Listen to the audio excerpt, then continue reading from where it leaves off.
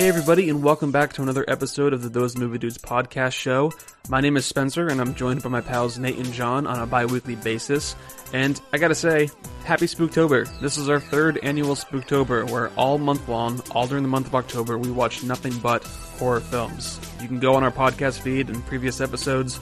We've talked about a wide variety of different horror films, such as One Cut of the Dead, Hellraiser, Reanimator, Invasion of the Body Snatchers, Sleepy Hollow. We even did Halloween Town High. So, I mean, we cover a lot of horror movies on the Those Movie Dudes podcast show during Spooktober. This month, we are kind of focusing on some bigger movies that we've never seen before, and we found out that John had never seen The Exorcist. So, instantly, we decided to pick The Exorcist, and none of us had seen The Exorcist 3, which has a lot of acclaim of having one of the scariest jump scares of all time. So, we had to check that out for ourselves. So, this episode is The Exorcist and The Exorcist 3. Also, make sure you follow us at Those Movie Dudes on Instagram. We are currently doing all month long these like Spooktober horror questions of the day. So if you want to kind of learn more about our taste in horror films, what we like, what we recommend, follow us at Those Movie Dudes and check out our stories. And also suggest some horror films. What should we be watching? Let us know. But now enjoy 2 minutes of us talking about literal nonsense. Yeah, enjoy. You know what we should do? Whenever we hit record, we'll all just scream at the top of our lungs instead of a clap. Like that. Like that's what you should do if you're on a film set. Be like, hey, we got to match the audio. Okay. Can you just scream really quick? I think screaming is the way to go. Screaming is definitely a method that I could just like toll booth workers. You always have to scream at the top of your lungs when you hand them the money. I've resorted to saying compliments. I try to say 10 words so they don't kill themselves. They say thank you, and I just go, oh, how was your day? Oh, crap, wrong conversation. Just not the right result. Yeah, you screed away, fucking peel out. Wait, don't get the answer. I usually try to, like, when I hand them the money, I, like, touch their hand with my finger, just so that the rest of their shift, they're sitting there going, did they mean to do that? Or was that an accident? And they're sitting there thinking about it all day while I'm just driving. Putting hot dogs in people's pockets is not grounds to fire you, right? Like you're giving, it's like a free sample. No. Yeah, but then if they try to walk out the door, they the alarms go off, and you're putting hot dogs in customers' pockets. Be like, hey, ma'am, do you want a hot dog? She's like, yeah, sure. Just slip it into her pocket. No bun, no nothing. It's just a raw hot dog. Just there you go. Have a nice day. Thank you for shopping at Hannaford. Oh, and John just spilled his beer. Or I could get one of those little disc guns. Okay? You know those disc guns that you can like shoot and the little discs fly in the air? I miss those. That's my Family Guy reference when Peter's at Cleveland's wedding and he shoots them and they just keep going into his afro. That's what I do to people. Oh man, dude. Have you guys seen the video of the Beyblade versus the hard-boiled egg? It's like going against a humpback whale. What are we here for? I don't know, but for some reason humpback whales came into it. This is actually a Disney nature documentary podcast. We're talking about whales. I just want to know what was going through these scientists' minds when they named these whales. Sperm whales, humpback whales. Mostly just either someone whale. Blue whale. Big whale, blue. The biggest animal on the planet. Just what are we going to call it? Well, the ocean's blue. All right, well, blue whale. I'm telling you, we need to do a podcast about nonsense because it would be great. Just nothing. I do gotta say, happy Spooktober. We are 1 week into the Spooktoberness that we've been doing so far on our Instagram at Those Movie Dudes. On Instagram, you can follow us. We're doing daily stories, so I appreciate you guys putting up with the daily questions of all these horror movies that we're doing. It's a lot of pressure. It is a lot. But today was the scariest horror film. It's like, how do you can't put me in that box, Spencer. Every morning I'm like, I don't know. I don't know. Just whatever comes to mind. You gotta just tell me. But John, think of it like this. Like, it says scariest horror movie. It doesn't say all time. I thought it did that's say. Why that's why I justified my answer. Because I was like, pretty fucking scary. But there were some other contenders that I've had moments where I've been terrified watching. But I wanted to say Dark Skies. Mostly because at the time I thought the overall concept of that film was terrifying, but the execution was awful. Just aliens over your bed trying to steal your children is pretty fucked up. So I almost said that, but I knew that everybody would make fun of me, so I didn't. But now you know. Nobody said anything. You can't comment on those stories, so no one's gonna say anything. And if they do, they're trying. you too went hard. with a comedy movie for your worst horror film of all time. So Because it's really it's pretty terrifying though. I don't even remember Undercover what Brother. was scaring about it. Yoga Hosers, Mr. Feather is scary. Because it's Spooktober or weekend. This is the first episode that we're doing for the Those Movie Dudes Spooktober, annual Spooktober. Fucking creepy movies all month long, and it was Johnny Boy's picks.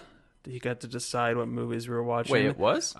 It was, yeah. We gave it to you, and you were kind of like, "Oh, well, horror's not really my thing." So I'd appreciate some suggestions. Is that what I sound like? And then, That's what I. Is that what I sound like now? And then so That's we what I sent hear. like a bunch of movies. I was like, "Yeah, I'll film on rewatching some of these, or like I haven't seen a couple of them, and a couple of the big ones." And then you're like, "Oh, I haven't seen The Exorcist." All the way through, so I'll go with that. And then Nate and I were like, "Oh, Exorcist 3 is a movie we've been kind of talking about watching ourselves." So it's like, "Oh, we'll throw that in because we've heard some interesting things." It has kind of a reputation of having one of the scariest jump scares of all time. So The Exorcist 3?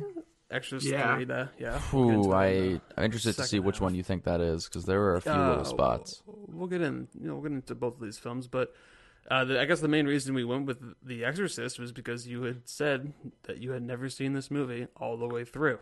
Correct. Yeah. 'Cause Shame. Nate and I watched this movie together one night, and he fell asleep during it.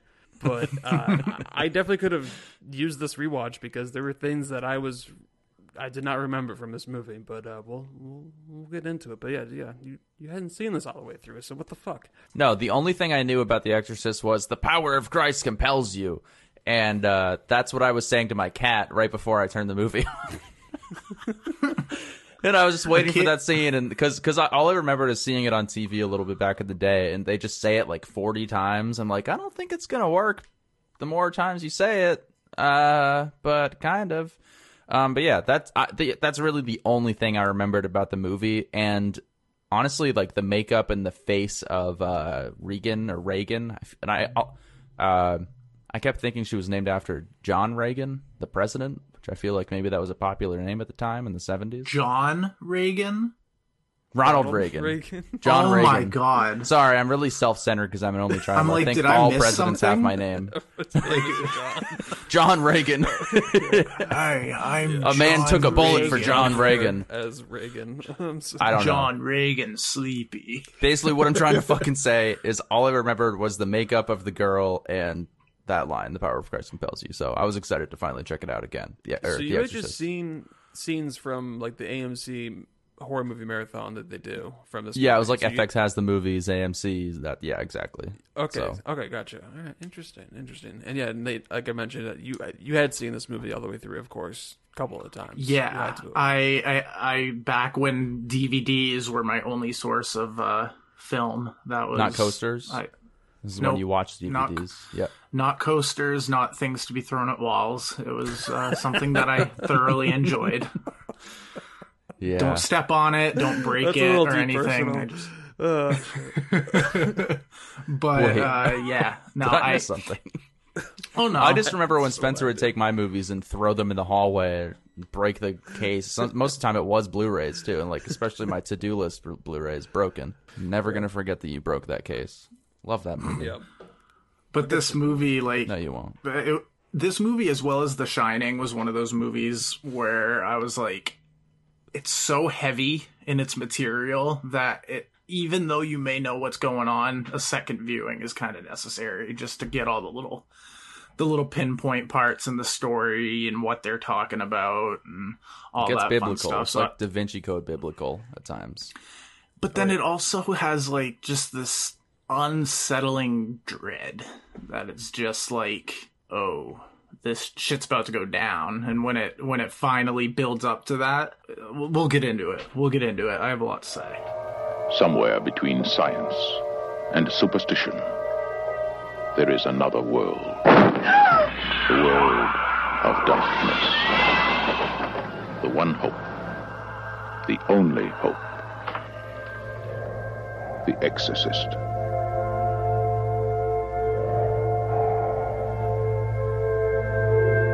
Well, yeah. So, I mean, if you're living under a rock and you don't know what The Exorcist is, this is highly regarded as one of the scariest movies of all time. And if you look at any lists that are like what are some of the best horror movies, The Exorcist is going to pop up for you because it came out in 1973 and it just shocked the hell out of audiences. I actually watched a YouTube video of audience reactions when they were watching in theaters, because they had a whole like news crew that was there kind of documenting it, because there was I think over the opening weekend, every single showing, they said they had at least like a handful of people just pass out or just had to leave the theater and like sit down and have like a glass of water or get sick, vomit. Yeah, like just because. Oh my God.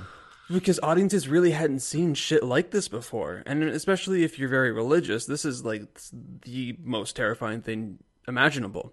And so it pushed boundaries of horror, especially for when it came out. So, I mean, definitely watching it, John, from your perspective, from 2021 eyes, and you've seen all these other kind of movies that have upped the scale of horror for sure over the years and stuff like that. This one, I think it just works so well because of just how real it feels.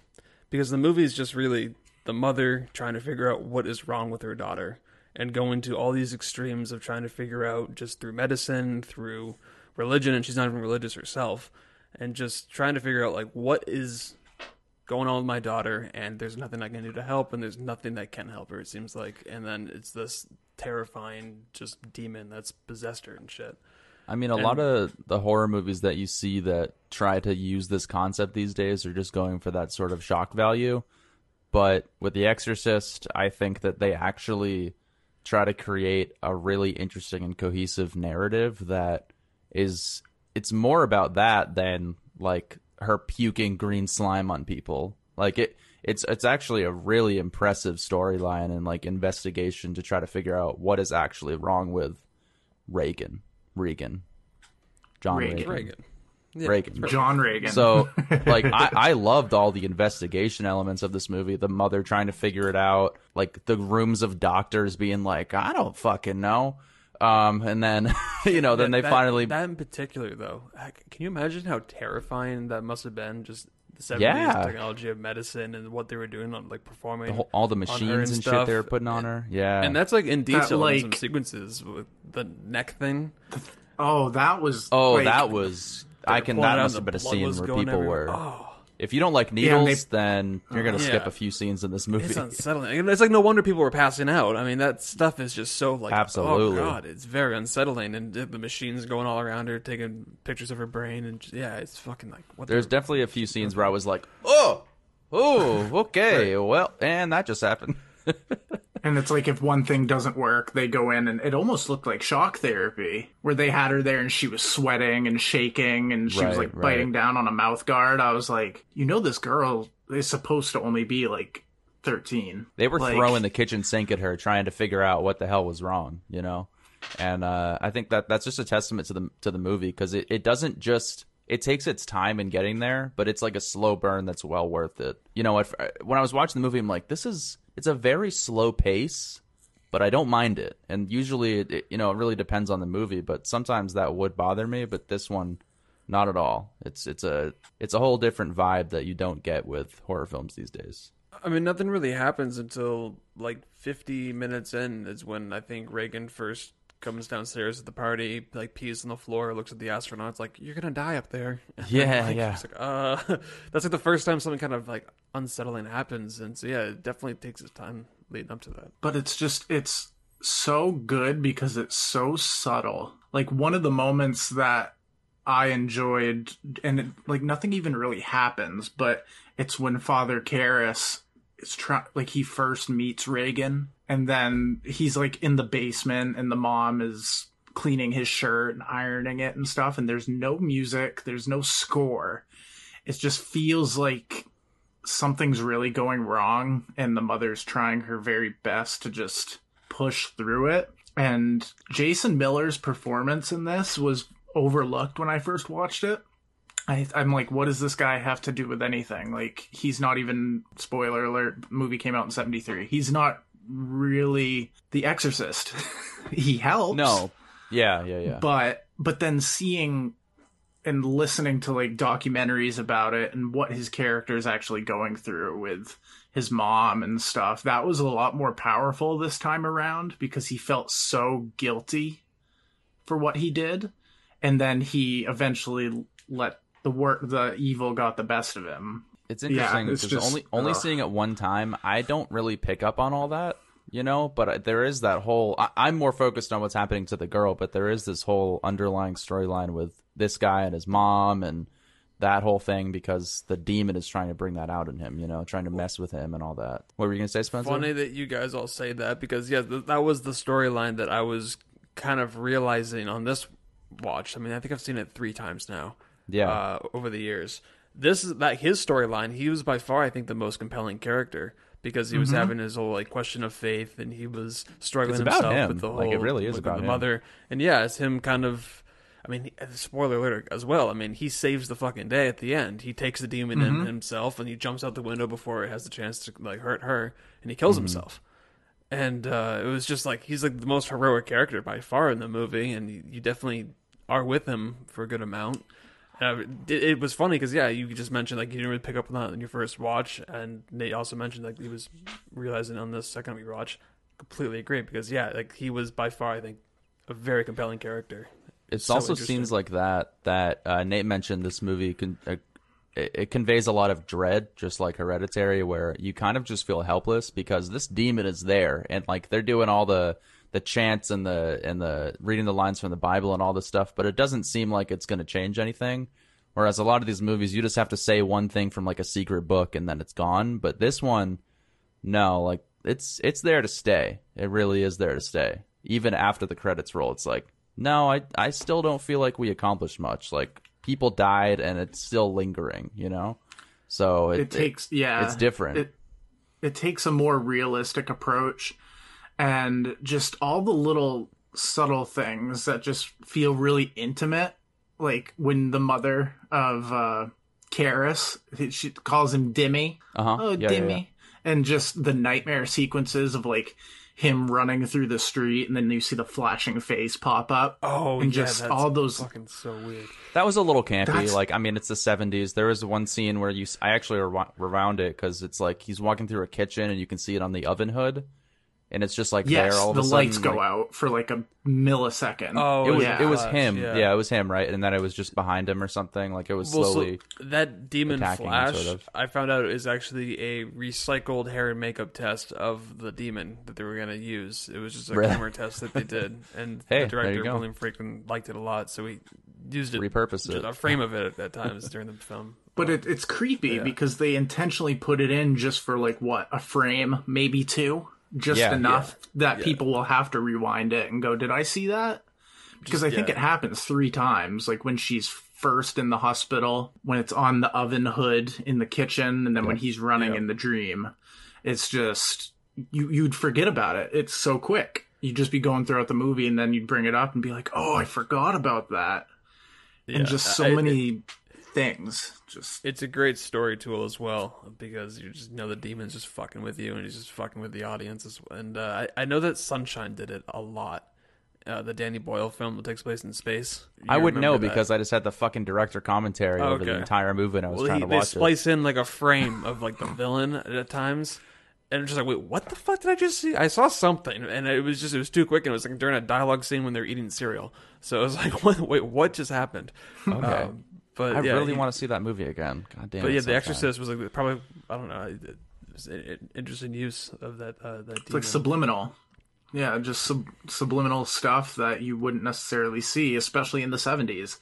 Stuff like horror movies before this, like you had Psycho and Night of the Living Dead, you had all the gothic movies. This one's like, nope, this is a everyday home in the middle of, was it Georgetown? Georgetown, yep, Washington, yeah, DC. Where it took place. And yeah, like this happening next door. It's unavoidable. Yeah. They set the scope really well too, because like the whole town and stuff, like the creepy shots. They used a lot of smoke. Like it was really well shot in that aspect, just creating the whole atmosphere of the town. Well, just look at the whole opening too, set in Iraq when they were digging for something, and Max von Sydow's character, Father Marin, I think, he's basically just like an archaeologist, Indiana Jones type character, like doing something out in fucking Iraq looking for some artifact, and he comes across whatever that Zuzu demon or what, I don't know what the name Pazuzu, yeah. Pazuzu. So that item was related to the demon, supposedly. Yeah, it was kind of like a foreshadow little thing, because then they have that moment where Gotcha. they're both standing on that rock, like confronting one another before it cuts to Georgetown. 'Cause- it just kind of leading to just like a foreshadow of like, oh yeah, you're gonna have an encounter with this fucking demon. At one coming point up. when they're But talking, it's so like a like 10-minute opening. the two priests are talking, right, about who to get for the exorcist himself. They're talking about how he had a prior event with another exorcism where it almost killed him. Was that related to him finding that totem, or was this like just something that we don't see in the movie? Do you know what I'm don't talking see it. about? No, I know what That's you're talking when you about. should but, watch yeah. the second one. Okay, so they have Good to know. more to do with that then. Okay. Interesting. Yeah. Yeah, because I remember when I first watched this movie, I thought I was watching the wrong movie. Because I'm I like, think you mentioned what? that before, yeah. The It's opening all scene. in Iraq. Like, Yeah, what's yeah. going on until finally you get to it. But watching it this time, now seeing the other two movies and kind of understanding Father Merrin's character, he gets word and he sees that little item and he knows shit. He knows what's gonna happen. Bad juju. And it's just, yeah, like he's in the middle of doing something and it's like his call to battle. Yeah, And this then- is gonna happen again. And then you don't see him until like the third act of the movie, until Right he has there. to come and do the exorcism. And it's interesting because he was 44 years old at the time, Max von Sydow, and they put him in old man makeup. So I mean, they made him look essentially how was we 44 all during this normally movie? see him. Yeah, I mean, he looks like basically worked. just the way he normally does in all these like the current movies that he was in before he passed. But yeah, I mean, he looks incredible. I mean, like, yeah, that was all prosthetics and hair and makeup to make him aged up, because he was 44 when they were filming this. So he had to do all this hair and makeup before filming. And yeah, it was an interesting choice, but yeah, he was obviously great in the movie. But I think everyone was just fucking amazing for performance-wise, and especially Jason Miller. Like, you definitely said he's overlooked. He's by far, I think, the best performance in the movie. Then again, Ellen Burstyn as the mom is She's pretty also good. fantastic, because she I has think that she was scene- nominated. She was nominated, yeah, because she has that scene with Kinderman, the cop, the detective, where she is just trying to kind of hold it together. She's trying to be nice, and then he asks for that autograph, and she's like very kind about it, but she's just fucking going through so much shit. And I just, her Yeah. performance in that scene in particular was like, god damn, like she is just, Why does he want an autograph from her? she's an actress. She's a an famous actress. okay. She's I filming wasn't a sure movie. if it was due to the case or something.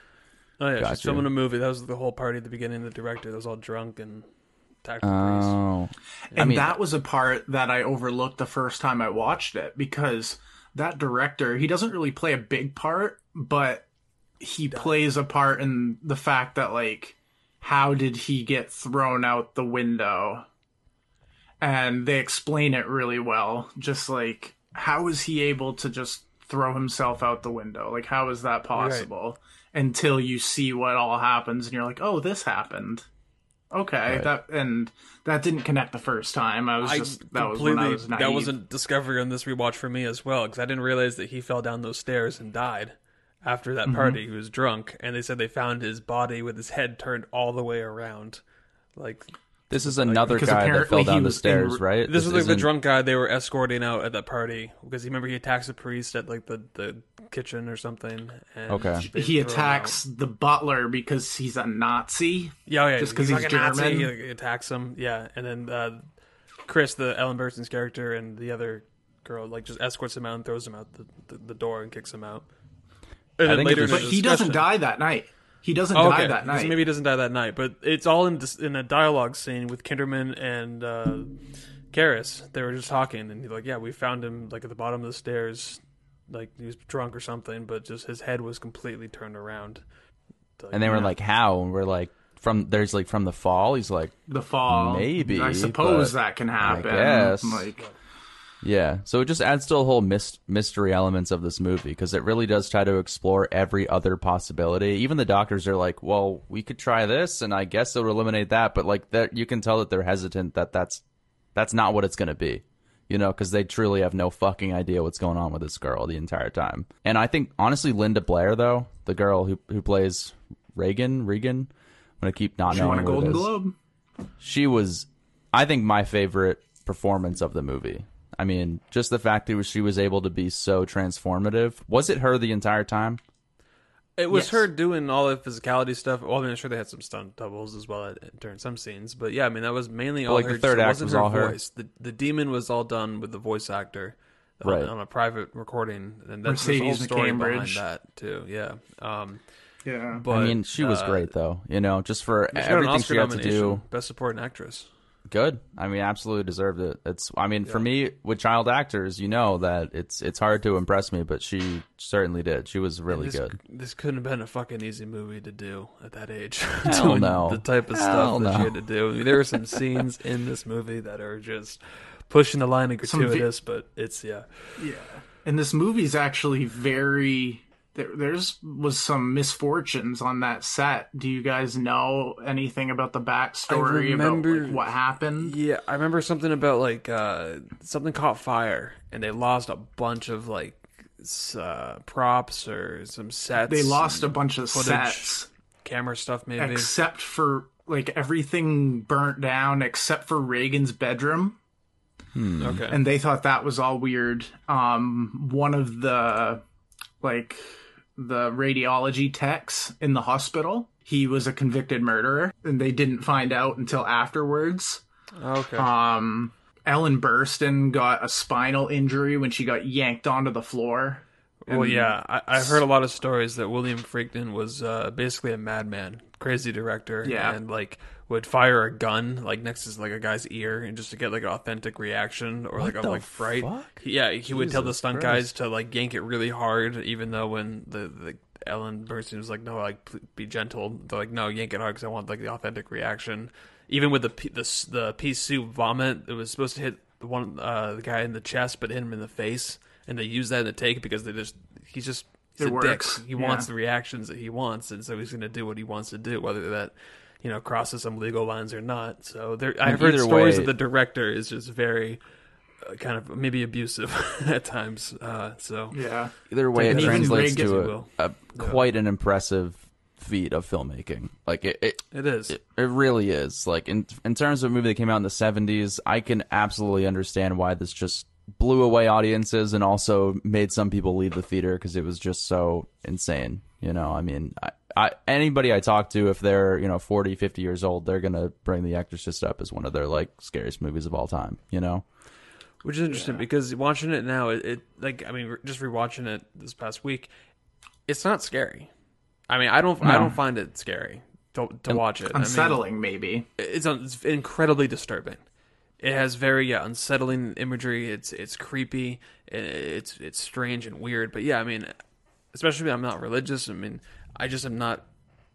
I even when I first watched it, I remember not even being scared by it at all, but just definitely feeling like, oh, this is disturbing and unsettling as shit. But at that time in the 70s, and especially watching that video of audiences' reactions, I mean, this was horror that no one had seen before, and it's just kind of interesting. In that aspect, it's as interesting well. to try to put yourself in the that shoes of those Exactly. of those people. Like you mentioned this morning that when you saw Jaws, you were just terrified as a kid. So like, imagine It's fucked people. up any type of body of water. Yeah. Yeah, for sure. And I know exactly the feeling too, because I mean, if you have that image of the shark below you, you're gonna think of it if you're, especially in the ocean. God, I mean, fuck that. But I mean, with this movie, for people who, even at our age or older, like if they hadn't seen anything like this before, they're gonna be freaked out by it. It's just, Definitely. especially if you're religious. I mean, anything demonic is like a genuine fear for people who are religious. So A lot of horror movies, especially back in the time, could be like over the top gimmicky. But this one, it just took the serious route and it worked. Yeah. Like when the mom's in the room with all the doctors and they're trying to explain and she just freaks. You can understand. Like, I've been in situations where like a parent is upset with a doctor. Like, it's got that awkward, like you just want to curl up in a ball. You don't want to watch this. It's just got that effect on it. But did you watch the director's cut? I don't know. I think so. I think you did, John. Did she go down the stairs with blood in her mouth? Yes. Okay, so you did watch that one. Kind Okay. of the That was most terrifying. accessible cut at the moment right now. Yeah. Is, that extended cut. Okay. But even expecting that to happen, like the scene, I could tell just from the outfits. I was like, oh, that's coming up. And then seeing it in context where she's like all distraught and then she looks over and it's like on top of all this bad shit that's happening. Oh, my daughter can do acrobatics and she's very flexible. Well, so yeah. And she can bleed from the mouth at will. She's a contortionist. Cool. Wow, that's, maybe we can use that to our advantage. I didn't realize that scene was cut from the theatrical movie. Like that was a deleted scene. I didn't realize that because that's one of the most like iconic moments from The Exorcist. Because she never leaves the room really, other than going down to the party to pee, and that was before everything got crazy. Other than that, we just see her in either the hospital or in her bedroom. Yeah. So John, from 2021, watching The Exorcist for the first time from start to finish. One of the most hyped horror films swine. Probably of all time. Yeah, and I'm trying, though. Very, very relevant. Yes. Also, one of the only horror films to ever be nominated for Best Picture, among a lot of other Oscar nominations, and I think it won a couple as well, including Best Screenplay. What would you give The Exorcist on a first time watch grade? What would you first time watch, especially after hearing your thoughts and actually, talking about the other narratives that I definitely missed kind of watching this just for the first time. I don't know. I think it was just an impressive piece of filmmaking overall. Just like, I love the narrative of the movie and just all the elements that they throw in there. Set design, the production, like how it's always freezing cold when you go in that room. Like they're putting jackets on before they go do the exorcism. Like there's a genuine attention to detail thrown into this entire film. Whether the director did it in a good way or not on set, it translated really well to the actual movie. I'll say first time watch, I'll go 4.5. I thought it was a really, really good movie overall. Not scary per se, but it's hard. Even this morning when you came up with that question, I was like, what's a movie that scared me? The Babadook. Yeah. Interesting. Nate, on your second or third rewatch, what would you give The Exorcist? Well, like I had said earlier, this movie, as well as The Shining, it took a couple watches to fully appreciate all the aspects throughout. This movie's a horror masterpiece, I will say. It's one that I will see myself continually watching now, just because I understand and all the characters and the performances, and just even though the director, he's probably a tyrant and miserable to work with.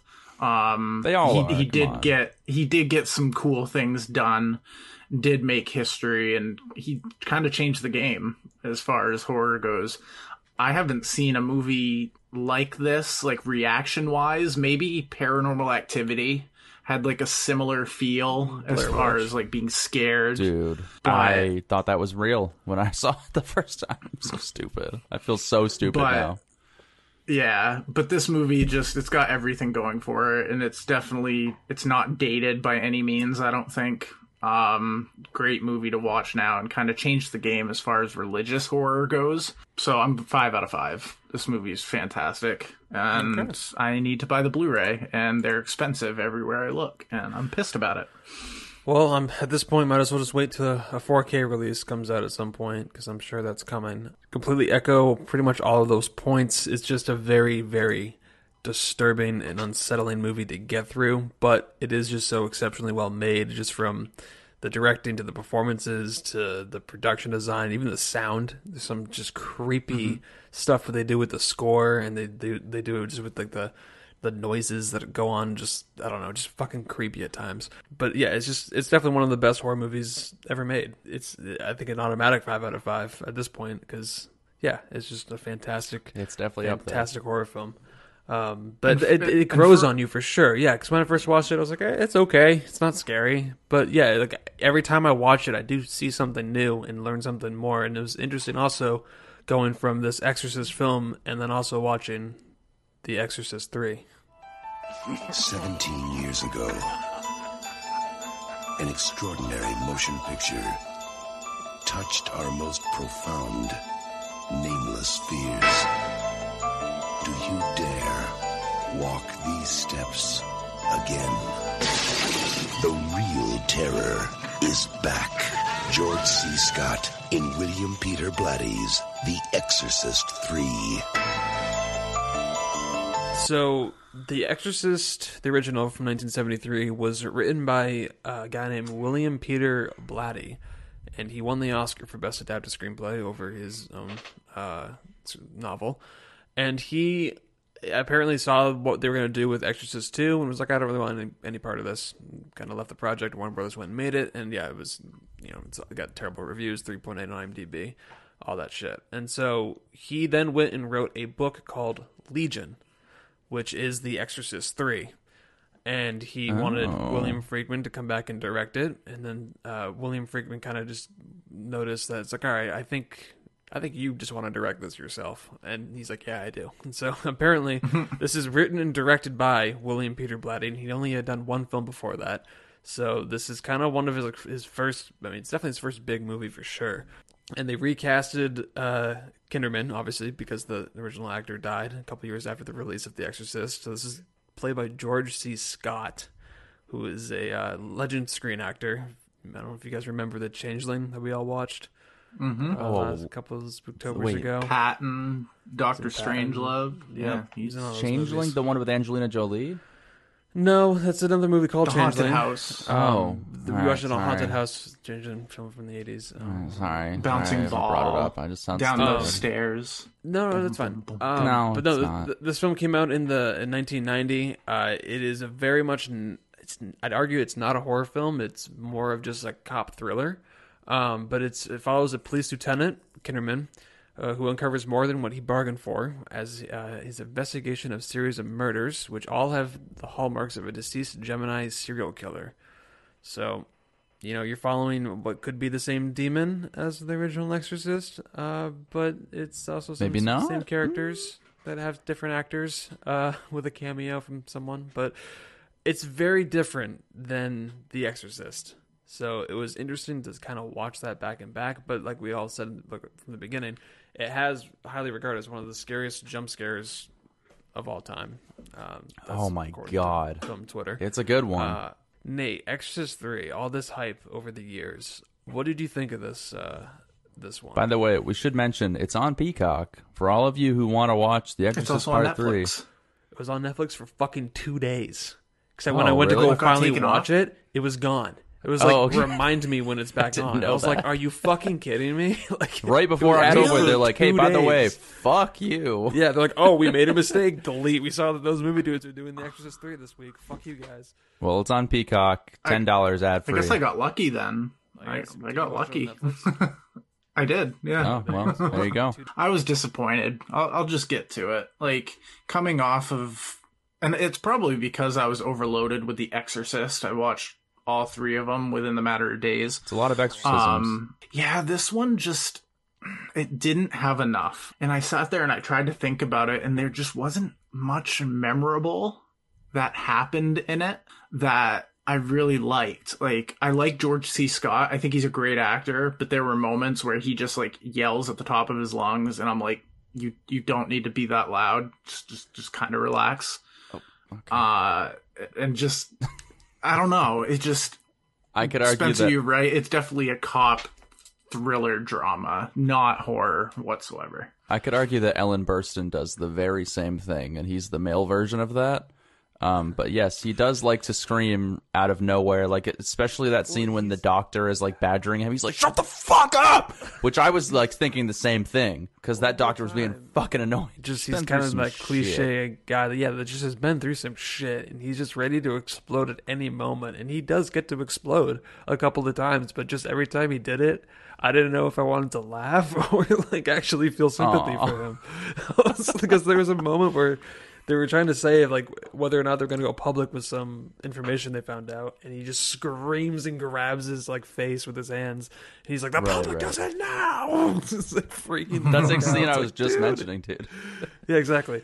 Yeah, because the doctor's talking, and he's Yeah. like, "No, we can't do that." Blah, blah. No, I'm not going to let you have cops at every end of this building. I'm not going to allow that, and blah blah blah blah blah. And it's just like, I don't care. Get to the demon. So right there, like you just said, this movie's very talky.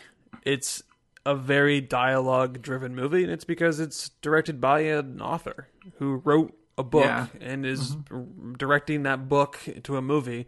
So there's just a lot of dialogue. I mean, it's good. Some of it's pretty good dialogue. Some of it's just kind of like, what the fuck's, what are they talking about? Why is he talking about a fish that's like stuck in his bathroom?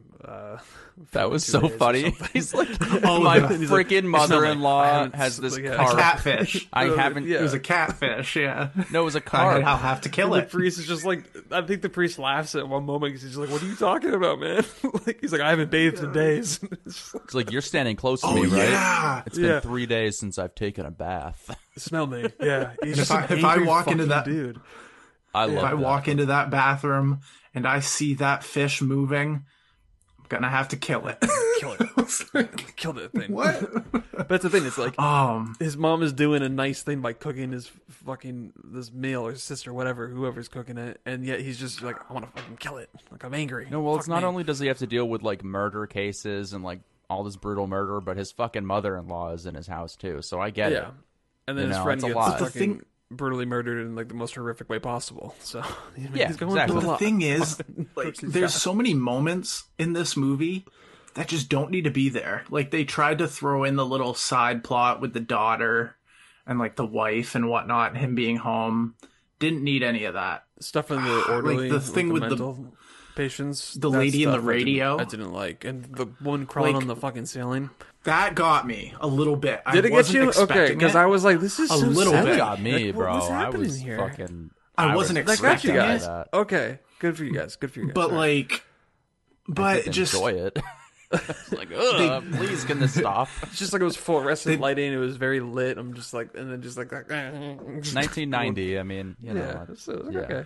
but they tried to so. connect Expected. all these different side things, like, oh, why was that woman on the floor when this was happening? Oh, she must have had something to do with it. Like the kid at the beginning that you see, that African American kid on the side of the road when the credits are going. With the rose. I'm like, Yeah. he's there twice.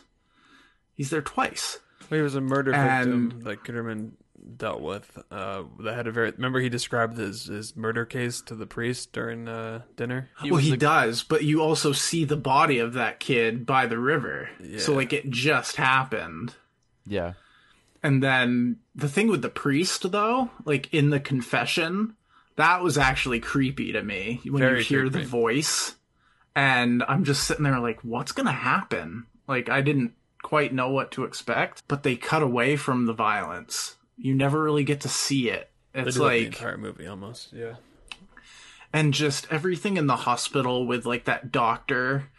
The guy, I think he was in The Walking Dead, that doctor. He played Herschel. Yeah. Yes. Yep. It was her. Just like he had some sort of part in this too, like he was being Everybody in that Taken hospital was over being to- somehow possessed by that guy, being like In he was room channeling 11. everybody, sort of. Yeah, this entity was possessing multiple people for sure, like manipulating them. Yeah, and just I might be in the minority. allow of him that. to police kill. force, the doctors, and stuff like that. Yeah, I really liked Yeah. this movie, and I'd almost argue to say that I liked it more than the first one. no way. I'm not. I just. I'm came gonna off- fight you what on were your that. what were your I'm thoughts not- on this film? I'm kind of. I mean, I get it. Like you got the original, The Exorcist. It's great. I agree, but I genuinely think that the investigation elements of this movie, maybe I just like that. I liked that more than just the exorcism of the girl. Right? There's just. I think there's more to this movie as he's just unraveling this case and trying to figure out who this Gemini killer is and kind of just trying to make connections He's to dead. it and all the different murders. You don't see them, Like- but the way he describes them was pretty unsettling. Well, You know compared how- to the first movie, the quality level is completely different, I think. But just The Exorcist 3, I mean, like they only called it The Exorcist 3 to make money. Like the Okay. director Yeah. William Peter Blatty wanted just to call this movie Legion. That's the book titled Legion. Then Which it should have, He yeah. connected it obviously to The Exorcist, and apparently they never even had that exorcism scene that's in this third act. That wasn't the ending of the movie. They had to reshoot that because the studio was like, no, this is The Exorcist. We need an exorcism. So that was all like reshot. But yeah, I mean, it's just a whole different movie, especially watching the first one and going into this. It's very much like the first one is just a grounded, almost documentarian level horror film. Drama as well, sure. This is just fucking police psychological thriller, almost Seven like in terms of just like the investigation stuff. So yeah, it definitely checks a different box. Just with recasted characters that were in the first Exorcist that have to do with the same story. Just but was George C. Scott's character, was he supposed to be the cop? He's Kinderman. Yeah, he's Detective Kinderman. Yep. And I didn't really understand that until I had to look it up on IMDb, like midway through the movie. I'm like, wait a second, like this is Kinderman and Father Dyer. Yeah, there's one thing in this movie that really it threw me for a loop, because they bring up this. Oh, what about the priest that figured out that the language she was speaking was English backwards? And they like got into that, and with Father, I forget his name because he wasn't even in it until like the end. Like that. See, so his inclusion was weird because he just comes out of nowhere as the main detective guy is off with his daughter at that point. But I think the scene itself was pretty cool, where he's like flung to the ceiling and like skinned alive, kind of. Wait, okay, sorry. I get You're talking that. about the guy with the white hair that came in and did the exorcism? Yeah. Talking about that guy and how out of place it felt? Yes. Okay, because that was completely reshot to make an exorcism scene like happen. Okay. Yes. Well, so you nailed it on the head. That was a completely reshot scene. Because the scene with him just in his room and the thing falls on the ground. And the thing falls. Blood on the eye. And he picks it up and it cuts to like a whole different scene. I'm like, well, yeah, what the fuck? What was the point of that scene?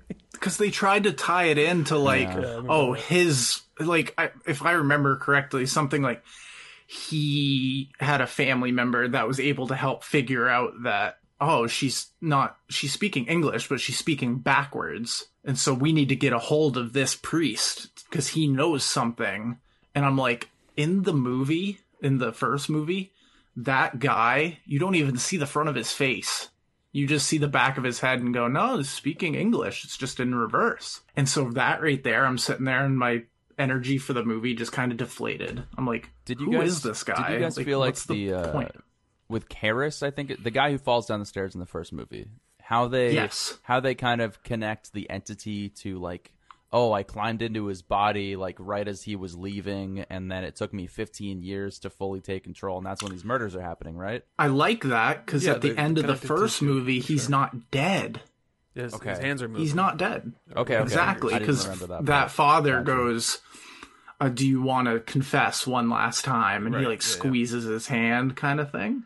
Gotcha. And that's Father Dyer. So he was from the first movie, and he's in the third one. Well, so I thought that was a good character. That's why I think the connections they make are actually really cool. Like I didn't feel like it was tacked on. Maybe the exorcism itself that they do was a little bit just like out of nowhere, but the whole storyline, like all the dialogue scenes with him talking to the detective, like all of that, I thought was really interesting because there's a lot there for me because it was different actors. It just took me a second, and I mean it shouldn't have because it's called The Exorcist 3. I mean, if this was called Legion, I definitely would have been really confused, but because it's all different actors. But the connective tissue for me as well was remembering that they were like, you go to the pictures, like, let's go see a movie together, and then they go and see fucking It's a Wonderful Life together, and like they're talking about it, and they're walking out of the theater afterwards, like, they're the same characters, just different actors. So I was like, okay. And see, I didn't even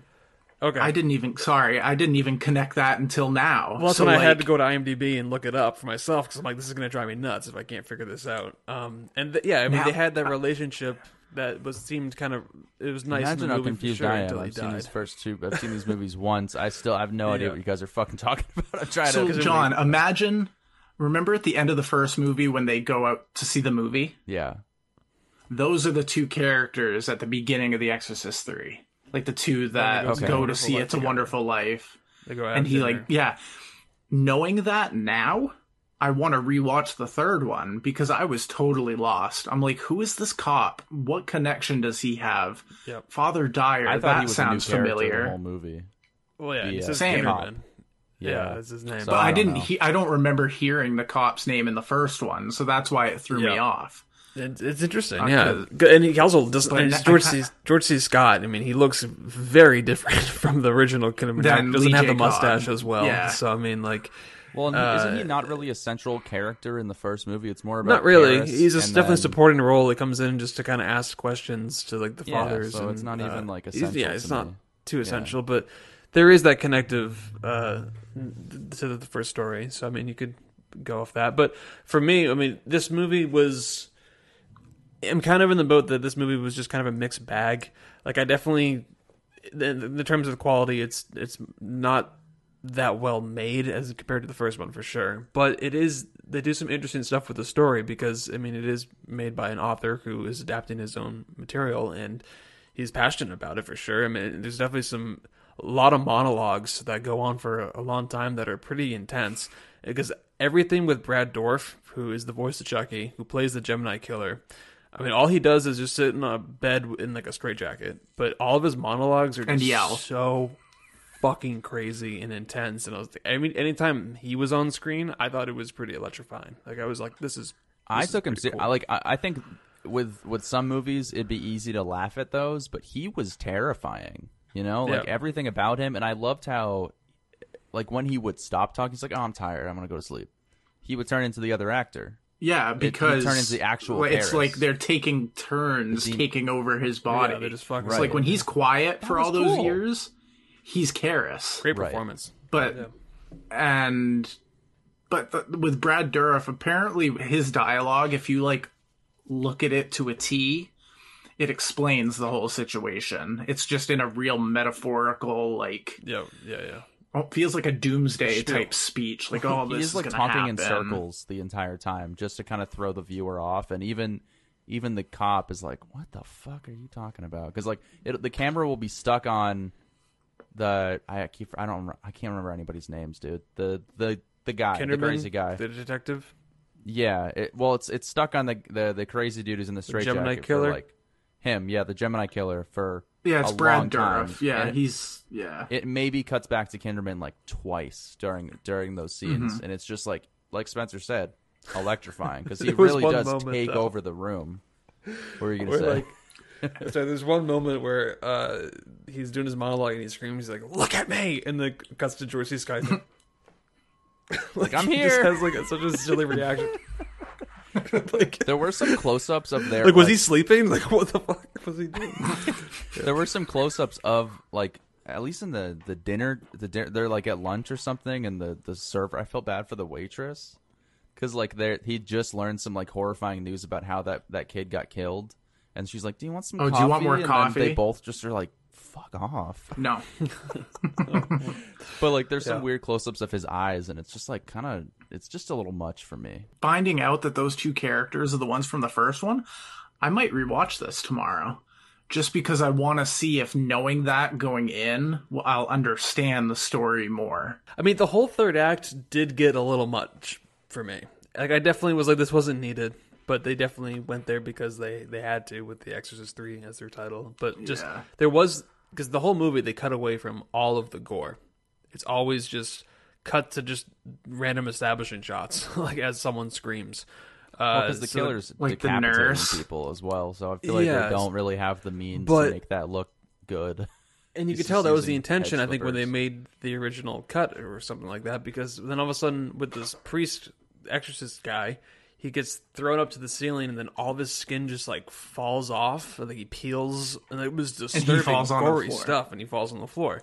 And it's, like, the only moment of, like, pure body horror and gore of the film. It's like, oh, God, that was kind of out of nowhere. Because, they do. They cut away from every single fucking kill. What did you movie. think of because he does some like dream sequences with these entire set pieces. The one that's like in purgatory where there's all the angels. Oh, when and Jason stuff. Miller's coming up out of the They had ground. those Well, weird there's that on the cameos, cross. dude. Well, they had a Fabio cameo. Yeah, I saw that. I'm like, wait a minute, Yeah. who is that I was as the like, why angel? is Fabio in this? Samuel L. Jackson was the blind man. That was him. Okay. It was Samuel L. Jackson. Yep. And Patrick Ewing. Larry was King he- also was in this movie. was in for it? one scene. I saw that. Like Yeah. he just I like thought is that sitting was at a table cool, and he takes a check or something. I don't remember what he does, but he's just literally for like one scene just has these random fucking cameos. It's like, what is going on here? What are they doing? I noticed that watching it too It's because just I the enigma recognized of his the face. I'm Exorcist. like, That's is that probably Larry why they King? wrote it, but Larry King. Just in But like Exorcist Patrick 3. Ewing was in it. He was like isn't he a basketball a player? young guy. Yeah, like he was just sitting there, just in like a hospital gown or something. Michael Jordan in it too, and like Larry Bird and all the other Yes, guys. he plays Michael Jordan's actually the one with the shears that like goes after that nurse. Okay, gotcha. Speaking of the shears, the jump scare was when he runs out of that room in like the white gown with the shears. No. Yeah, Yes. so I'm that was thinking of. the most. Yeah, that was highly regarded as one of the scariest jump scares of all time because that shot lingers for a couple minutes. They only punch in 2 or 3 times. There was that fake out when she like kind of slowly opens the door and the patient was in the bed Into the she's like, patient's room. he just like kind of pops Yeah, out. I was like, And she runs away, goes back to the counter, and there was that one shot where she's like looking over the counter at the door. They kind of punch in on her, but other than that, it's that wide shot in the hallway for like 3 to 4 minutes, and then she closes the door, walks away, and the second she turns around, just that white gown comes out with the shears, and then the Pretty spooky. With the that high zoom on pitch. the lens that just zooms straight in, and then the high pitch cut to the headless Jesus Christ statue. Yeah. Yeah, I mean, How did did Kinnaman you not find it notice scary, that in the John? 'Cause I knew time? it was coming because I had seen this clip. I didn't know it was coming, circulating many but times, I so knew that something was gets you? going to happen. I knew Okay. something had to happen because there was so much buildup in that scene. Like the cops are leaving the room, like they're like, "Hey, let's go get a coffee," and then it's like, "Okay, that's really shitty timing, your security guard." Yeah. It's too casual Yeah. for something to not happen. And I think that's a big disappointment. Like if I watched this in 1990, I probably would have screamed. Sure. Yeah. I mean, But now I it's was weird. just like, "Oh, it's coming." It's cool though. Like that's probably for me one of the highlight scenes just because at the time you wouldn't expect it. And so it was just Well, that's the thing. 'Cause kind of this- inventive. This whole it was a movie good is scene. it's a lot of investigation buildup, like, and it's a lot of talking about what has happened that we're not seeing. And I think when it comes to the end, yes, maybe it was tacked on, but I think it was justified because they needed to give you a big set piece to actually feel like everything else that you just sat through pays off. I guess so. Yeah. Mm-hmm. I mean, So I'm just I hear it worked Yeah. for me. Is what I don't know. It worked for me. I'm just glad that Father Karras got his end. Like his story got a pretty fitting end, and I was happy about that when you just see his tombstone with his name and stuff. I was just like, okay, I'm glad that his storyline got settled. but And actually, the stuff with Pazuzu and was cool. Like, oh, I jumped into this body and I'm making them do this. It's like not bad. Just I felt like it was 15, 20 minutes too long. Some of the scenes could have been it was an hour cut and 50 down minutes. as far as dialogue. Yeah, it was like 15 Yeah. minutes shorter than the original Exorcist, but that just goes to show you how much better quality the first Exorcist is with directing and editing. This one was, you could tell, I mean, it was made by an author who just liked a lot of dialogue, and he was good at making, compelling dialogue, and he made a very interesting story. I just think they should have called it Legion, and I know that they tried to have a director's cut. I think it came out in 2017, and it was just called Legion, and it has a different ending and has some different material in it.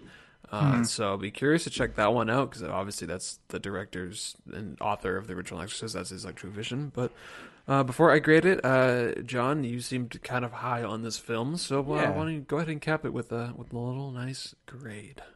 I can understand your reservations about it. I mean, now that I've kind of heard your point of views, and you're a little closer to the original film, so I understand. But I think watching these back to back, it's almost a perfect pairing. I feel stupid now when I say this, but I mean, for me, it really worked. I thought that watching this one's 15 years later, they're trying to make all these connections. Like, I love all the investigation elements, and I actually thought that what's his name? George C. Scott? George C. George C. Scott Scott. was great. I loved him. I really did. I didn't think he was over the top or anything. Like he was when he had to be, but I really liked the character. And I think they use the scary scenes, the crazy set pieces in moderation in this movie. They don't overdo it, and I think that they worked for the most part. Some of them were weird, like with the snakes and stuff. Like that was interesting. And the whole floor splits and rises Yeah, but up. I was and, like, wow, like the lightning's coming down, breaking the floor apart. I'm like, Yeah. I thought that was going to send the Karras character to hell. I'm like, okay, he's going to hell now.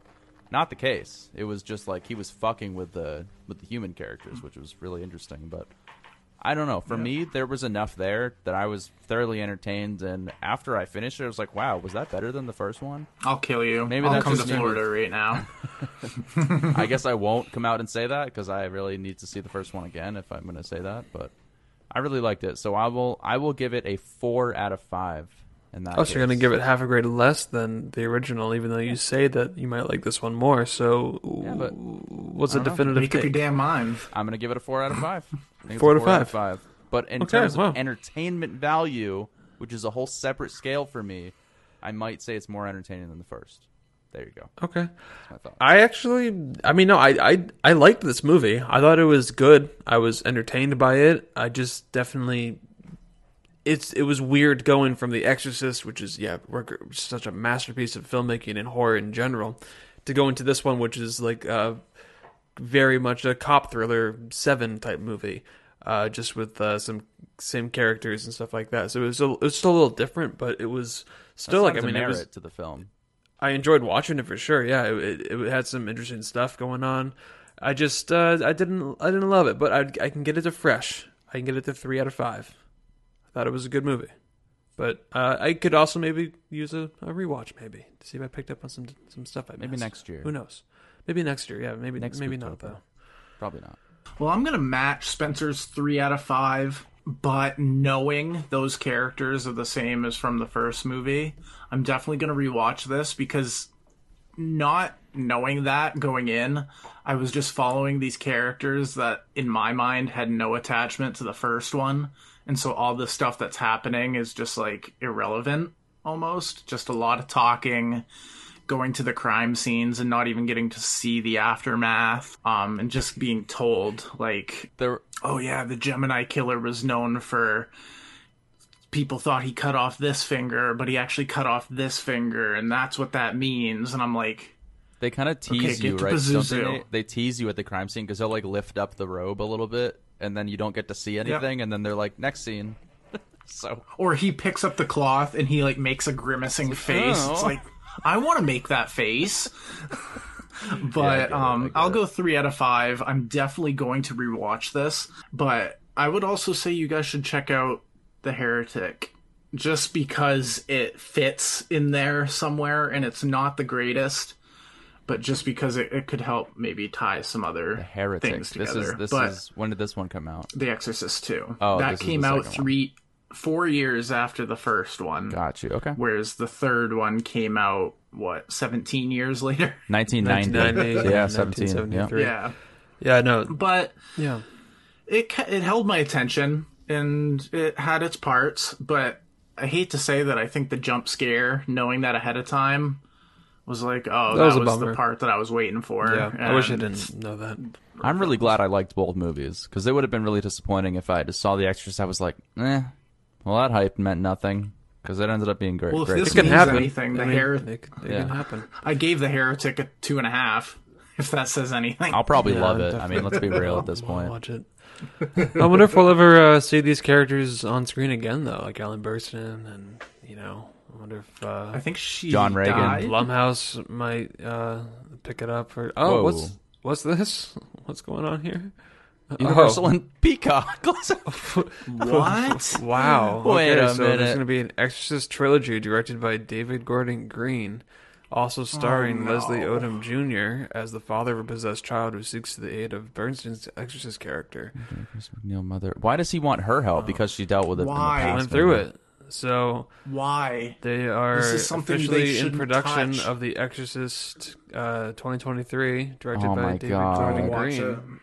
And Blumhouse starring has Ellen it. Burstyn, and Blumhouse has it, Jason Blum. So we will see these characters again on Mainstream Boy. Well, yeah, Exorcist and Exorcist 3.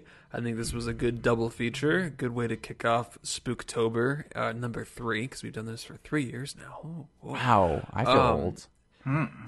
But we have another week of Spooktober, another week of movies, going with a different type of horror vibe with this, if you even want to call them horror movies. But they match the Spooktober title. So I don't even know what we're watching. I don't even know. exactly. This is John a doesn't even know surprise what to we're me. Watching. Nate decided to pick these two films. I was like, go for it, and we're doing it. So Nate, what are we doing? Oh my god. So I went with the 1990 film with Kevin Bacon in it. Bacon. Cop Car? Tremors. Nope. Tremors. Tremors. Oh, wow. Okay. Yeah. I've always a little wanted to see that. monster movie. Have you seen No.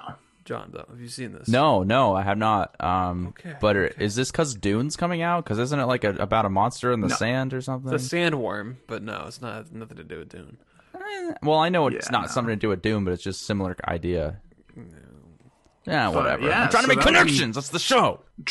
That's the So point. that would be Tremors as the first film. Cool. And then we're going a little, I think we're going to Norway for the next one, or Sweden. We're watching Troll Hunter. What? Another little monster movie about people who hunt these giant trolls.